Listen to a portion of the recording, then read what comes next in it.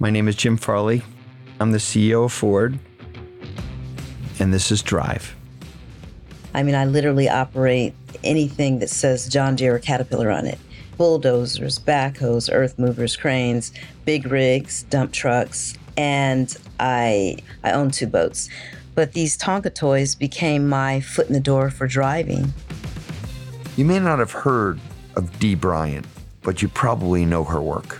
She's one of the most accomplished stunt drivers in the world. Dee has appeared in hundreds of movies and commercials. She's been a stunt double for Angela Bassett and Kerry Washington. And as you just heard, she does a lot more than reverse 180s and T-bone crashes. She does stunts in almost every kind of vehicle. She got her start in the industry by responding to a want ad for a female construction worker. I had gone through a 3-year apprenticeship called the Operating Engineers that taught me how to operate all and any form of heavy equipment, construction equipment. And I did that when I dropped out of college. My mother had passed away, so I had to find a way to support myself. And I saw a sign that said, "Women needed in construction." And I thought, I'm not going to swing a hammer or push a shovel all my life. So I want to operate the big Tonka toys. But these Tonka toys became my foot in the door for driving because as an entry-level apprentice, they had us operate these machines called a scraper, which is a big earth mover with 2 engines. Had a front engine and a rear engine. And just to pass time, I would race the guys and we would see who could get the most loads before lunch. And I would get behind the water truck and gun the rear engine, which would slide the back end of the machine around and hole shoot them. And they couldn't figure it out. A couple of guys rolled the machines trying to copy me, and I figured it out, steer into the slide and gun it. So applying that to a car became kind of second nature for me. It was your own skid pad. Absolutely.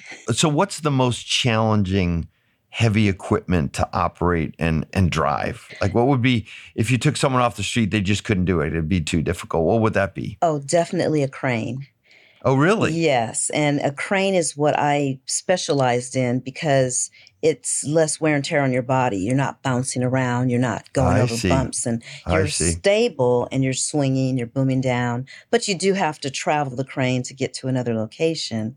And my last big project before I just kind of let go of that career was the new Rams Stadium in Inglewood. But my buddy happened to get footage of me relocating the crane. It was the biggest crane on the job site. And I had to relocate it to the other side of the stadium in order to set the roof panels. And I had it in high-speed travel, and this is as fast as this thing could go. And he's literally walking alongside of me, filming. But I had over 400 feet of boom, which is the stick on the crane, traveling as well. And if you have to keep it at a certain angle, otherwise you'll flip the crane over. You go over a bump that's too high, you'll flip the crane over. So, right. But that's definitely the most difficult piece of equipment to operate. Would you actually be able to see what you're picking up or moving, or do you have to listen to people on the radio to do to manipulate the crane? I have to literally rely on the iron workers to guide my headache ball because I'm in the blind completely. So I always say a good crane operator is only as good as their phone man. We call him the phone man on the radio because I'm in the blind and he's telling me swing left, boom down, and I have to get a visual in my mind. And as long as he describes it perfectly, I landed right on the mark. And so was there a moment when you took the plunge and said, I'm going to stop doing this and I'm going to start doing that? Ironically, I didn't have the confidence to take that plunge until about 5 years ago. So I was a heavy equipment operator for years. But yes, it clicked about 5 years ago. And I realized that I was blocking my ability to prosper in my career as a stunt woman because I was holding on to this other job as an equipment operator. But it was my bread and butter, and I was afraid to let that go. Are there obstacles for women in stunt work like there is in professional racing? Not stunt work per se, but stunt driving. Absolutely. It's definitely a man's world. Till this day, if you look at a call sheet and say there's a high-speed chase sequence and there's 10, 15, what we call ND, nondescript drivers, they're not doubling anyone, 90% of them, if not 100%, are always men. And the stunt coordinator, it's at his discretion to hire whoever he'd like, but 9 times out of 10, they hire their buddies and they hire all men. So how do you deal with that? I mean, or more importantly, maybe, who gave you the courage to put that aside? I actually, because I've always had my second job as a crane operator to fall back on, I see. I've never had the need to bite my tongue. So I've always been outspoken in this industry. And I'm kind of known as the bad girl. Good. Because of it, yeah. Tell me about your first car. My very first car was a Chevy Impala, I believe a 1976 Chevy Impala. And my dad bought it for me when I was a senior in high school. He found it. It was a garage find, and it was in pristine condition. But it was funny because my dad was a bit of a drinker, and I remember him bringing the car home, and he said, "Okay, baby girl, let's go around the corner." And he was passing out in the back seat. And every time I saw him kind of close his eyes, I would just gun it. And then he'd wake up, and then I'd just slow down. And he'd say, "Are you okay?" "Oh, yeah, Dad, I'm fine." And he'd doze off, and I'd just kind of slide it around the corner and gun it. I from day one, always had kind of an adrenaline junkie. And I hate to use that term because people apply that to stunt professionals, which were not adrenaline junkies at all, but I was definitely as a child. So how do you think you got into cars and driving and being good at driving? Like, where did it come from? I dated a guy in high school, or college actually, and he was a street racer. And it was long before the whole Fast and the Furious phase. Yep. But he was literally a street racer in my city. And he had this car that no one would race him because he had nitrous, which was kind of a cheat.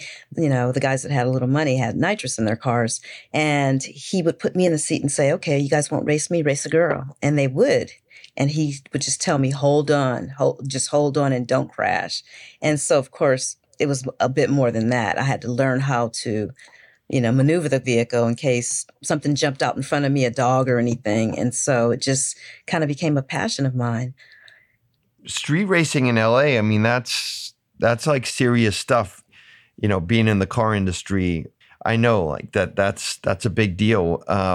Did you ever feel pressure because of that? Because it's like legit, really difficult place to compete. Oh, for sure. And the pressure was, he would always tell me, if you see the cops, run and meet me at my apartment. And that would always scare me because if I saw, flashing lights or a police car, even without flashing lights, sometimes the cops would just leave us alone. Like, it was back in the late 80s. So they would think, well, these kids are just, they're not harming anyone. We were on an industrial street where there was no residents, no kids. Yep. But I just remember my heart would always just beat out of my chest whenever I saw the black and whites. Like, oh God, do I run? Do I not? Do I say, what do I do? So of course, back then it wasn't a felony yet. Now evading the police officer is a felony. Yeah. I wouldn't even think twice about doing that. But I do say that I'm glad that I grew up in that era where we could, have fun and just release a little of the teenage anxiety that we used to have. And it was not hurting anyone. So most people, I race cars for fun. For me, it's my yoga. And but most people think, oh, yeah, it's aggressive and it's a macho. No, that's actually the opposite. I actually concentrate really hard and completely relaxed after I'm done. And it's actually the only thing I think of that is relaxing after it's done. Take us through what you do to prepare for a scene. You're going to do what you do. How do you prepare? Because I think it's probably a lot different than people think. Oh, for sure. First of all, I discuss with the stunt coordinator what the scene entails and what maneuvers will be required. For example, the one for the rookie, the pilot series, a pilot episode, I had to portray this woman who's an FBI agent, and she's going through Quantico training facility, and she's learning how to do high-speed car chases and maneuvers. And the instructors in the passenger seat with her, and he doesn't know that she's actually a drifter. Mm. So the instructor is telling her to do certain maneuvers, and she's just totally disregarding him. And she's drifting the car and scaring the crap out of this guy. And then all of a sudden, a bad guy flies through with a beautiful Mustang. Okay. And so the pursuit ensues, and I'm chasing this guy, and then I have to pit maneuver him to stop Got it. him. But I wasn't able to hit the car in reality. They said, Dee, we only have one of these cars. Please don't hit it. But you have to make it look like you're slamming into this quarter panel. Mm. So I had to hit this guy, and he did a 90 as the reaction. But I came within inches of that Mustang, and it was gnarly. But to answer your question, to prepare for this, because I was doing reverse 180s and all these different maneuvers, I took out my Dodge Charger, which was the vehicle that, the FBI drive. I took that out and just practiced the different maneuvers, the reverse 180s, perfect them, just brush up, and sliding 90, drifting a little bit, sweeps. And I just go out to Willow Springs and practice whatever I know we're going to shoot that day. And sometimes it won't be exactly what I'm shooting, because you never know until the day. But at least I always feel good about when I walk onto set, like, I know I can do this.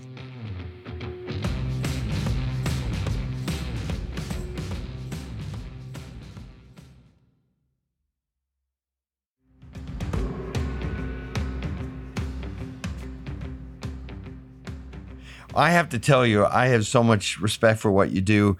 I went down to North Carolina, and Vaughn Gittin Jr. was trying to teach me how to drift, and I found it really difficult, counterintuitive. And what I found out, I don't know if this is common, but for me, it was an aha moment. I can drift to the right, but drifting to the left is a lot harder for me. And I have no idea. Maybe it's because I can't see on that side of the car. It's further. I don't know. I just found, like, why am I having so much more difficult drifting one side than the other? That's normal. And is it? Yeah, Normal? Okay. It definitely is. And I agree with you. Drifting is the one thing in a vehicle that is the most difficult thing that I've ever learned, and I'm still learning. But it's very common for people to be able to drift to the left side because your mirror's right there. And the first thing they teach you in drifting are donuts, and they'll put a cone down and you drift around the donuts, and it's easy to line up because it's right next to you. Whereas drifting, around the donut on the other side, like you said, it's kind of blind. Yeah. So that's it. Okay. Yeah, it's normal. You're normal.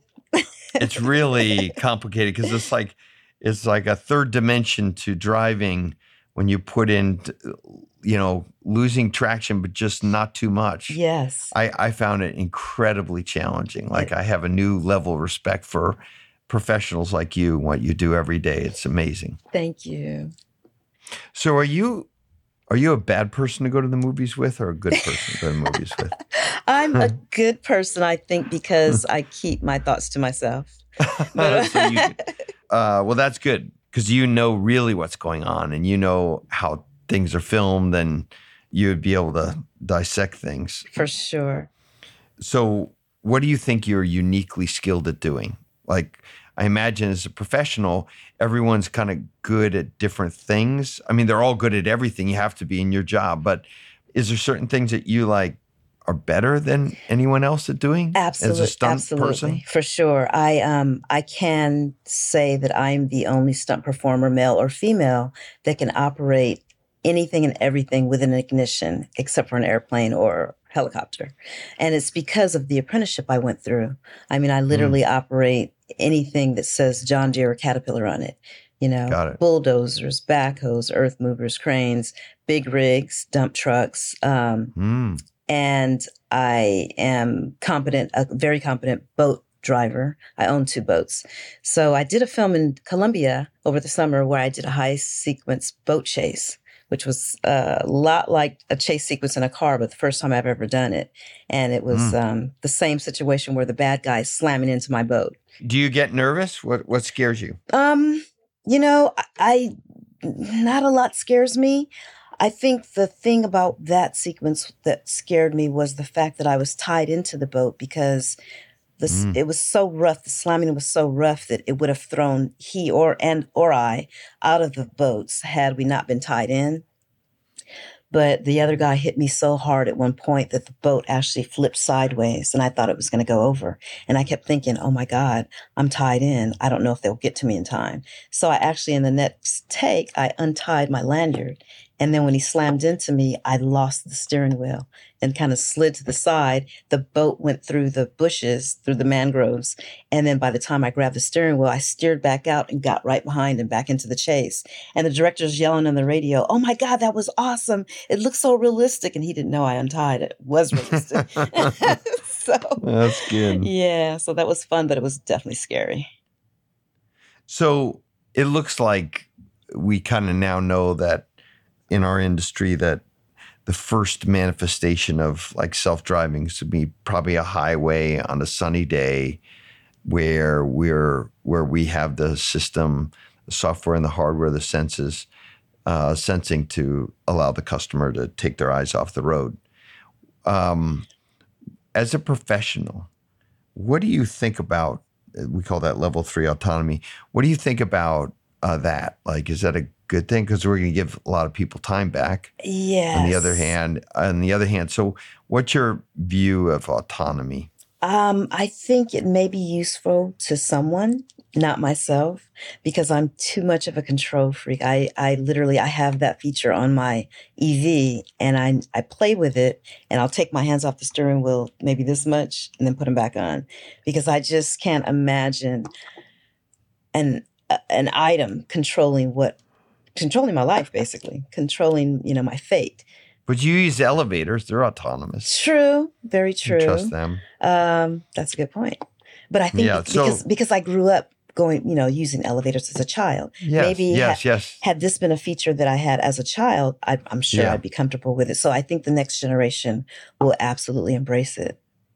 It's interesting you say that because we're finding that the largest obstacle for people taking their hands off the steering wheel, like you said, is trying it, doing it for the first time.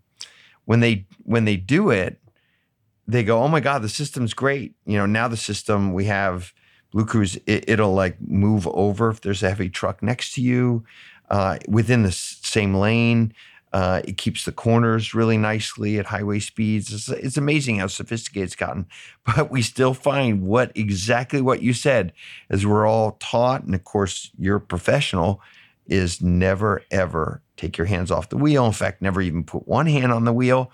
And we find that the biggest obstacle for people trying is just to literally let go of the steering wheel because so you are absolutely exactly right. That is an unnatural thing to do. It really is. And I'm curious, what is the demographic? Like, is it the older generation or is it, the middle-aged generation that are less likely? I think, generally younger people are more interested in trying new things. So especially in a car. For me, in my age, I remember the moment when ABS became, a big deal in our industry. A lot of people had crashes and, ABS was going to did save a lot of lives. And, for that first moment when you really slam on the brakes and you started getting a pulsing of the system working, a lot of people took their foot off the brake. Older people, because they were taught like something's wrong. Right. And actually the vehicle was doing its job, braking faster than if you had locked up the tires. So I think it's, generally we're animals of behavior. So, and repetition puts it back in that reptilian part of our brain. And so letting go of the steering wheel or the older you are, the less natural it is. Absolutely. I agree. So, yeah. So do you have any advice for me as a CEO of Ford? Well, maybe different color options for next season. Okay. Yeah. Can you be more specific? Anything that we're missing? I think I love I can't remember the name of it, but it's the orange one. The orange. Yeah, I love that color. I think the only problem with it is a lot of people think that they're probably a target for highway patrol. Yeah. So, CHP. Yeah, CHP. They're like, you can't get away with too much with a bright colored car. But I love my black car. It's just so difficult to stay clean. Yes. To In keep that LA, one clean. that's Yeah. tough. Yeah. Yeah. But there's this gray silverish, Uh-huh. you know what I'm Yep. talking about? Oh, I do. Yes. Yes. Yep. Yeah, it seems like it's interesting to me because I study globally what's the most popular colors. Oh, And it's changed a lot over the last like 5 years. huh. When I joined the industry, the most popular colors were red, but black, especially black.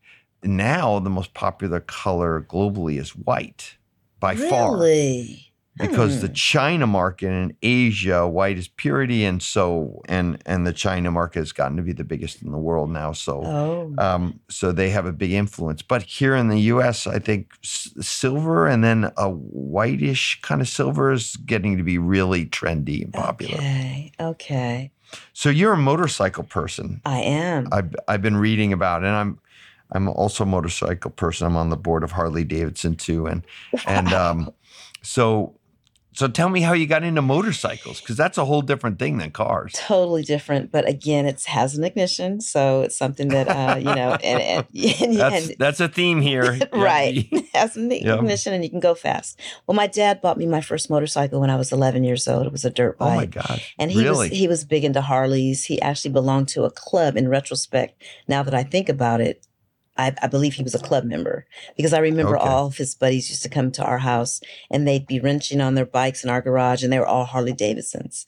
So he bought my brother and I motorcycles. My brother was 5 and I was 11. And it was dirt bikes, of course. And then when we got older, both my brother and I both got street bikes, and he hated it. Because they're really fast. Yeah, and they were really crotch rockets. They weren't cruisers. Yeah, really fast. Yeah, so he would always fuss at me, get off that thing. And I go, well, you're the one that taught me how to ride it. Oh, my God. See, this is scary to me because my daughters, like, I knew that they were going to drive. So I thought the best thing for them to do is to learn how to ride a dirt bike, because it's all the basics are there. Yep. Control and so they're really into it now. Actually, we ride together, dirt bikes and stuff. But now I didn't realize it was a gateway to fast cars and motorcycles. Beware. But the good thing is learning how to ride a motorcycle definitely taught me how to drive a stick. And I learned how to drive a manual shift at the age of 13. And it just came naturally because of the motorcycles. So it's been you really are amazing, because you can operate a crane, any kind of equipment, any kind of heavy, truck, motorcycles. I mean, that's pretty amazing. Buses. Thank you. Yeah. Wow. And I'm very comfortable with large vehicles because of it. Is there anything that we didn't talk about about you that people would not know about you?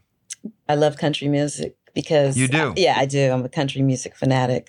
I grew up, my dad was the old cowboy, and I grew up on ranches with the loudspeakers blaring country music while I was training my horse, riding barrels, and it just stuck. Oh my God. So I know the whole stunt profession came out of riding horses.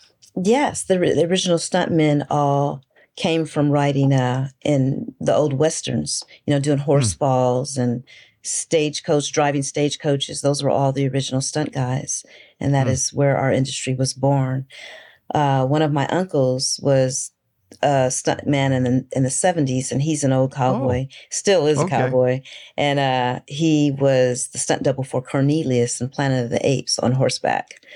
I remember it like it was yesterday. I do. Actually, I remember that movie. There was the riding was really aggressive. It was a really big part of that movie. It was. And I just remember as a child watching him at the rodeos, because he was a bull rider. And I didn't, I'd put him on a pedestal because he was a stunt man. I knew nothing about that, but he was a cowboy, and that was, that was amazing to me. And I just remember him riding those bulls, and I thought, oh my God, he's my hero. And then who knew, fast forward, that I would actually end up in the same industry. And I never used his name. People still don't even know that he's my uncle. And people in the industry still remember him. He's in his 80s now, but he's still around. He's still a cowboy. How is stunt work changing? How's the industry changing? The industry has changed a lot due to runaway production and, it being spread out so much. Whereas where Hollywood used to be in Hollywood, it's now in, as you know, Georgia, Louisiana, Texas. I see.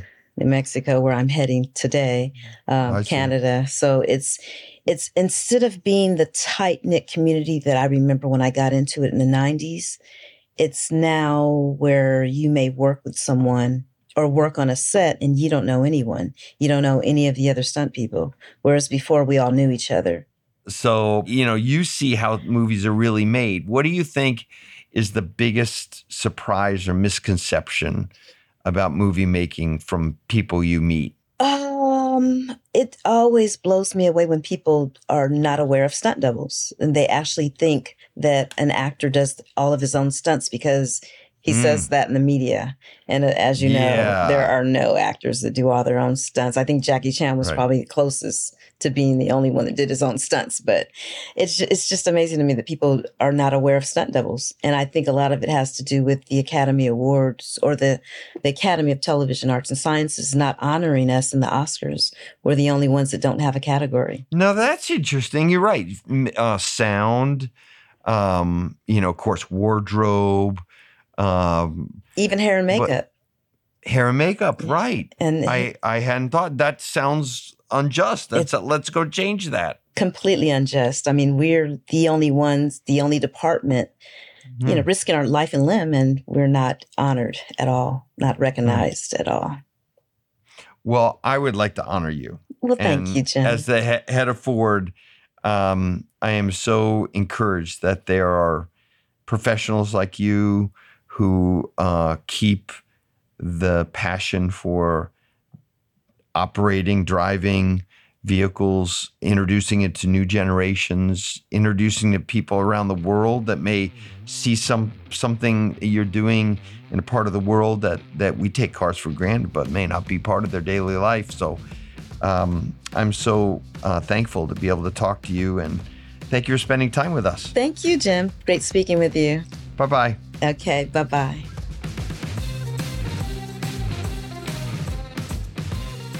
Drive is produced by Jesse Baker and Eric Newsom of Magnificent Noise.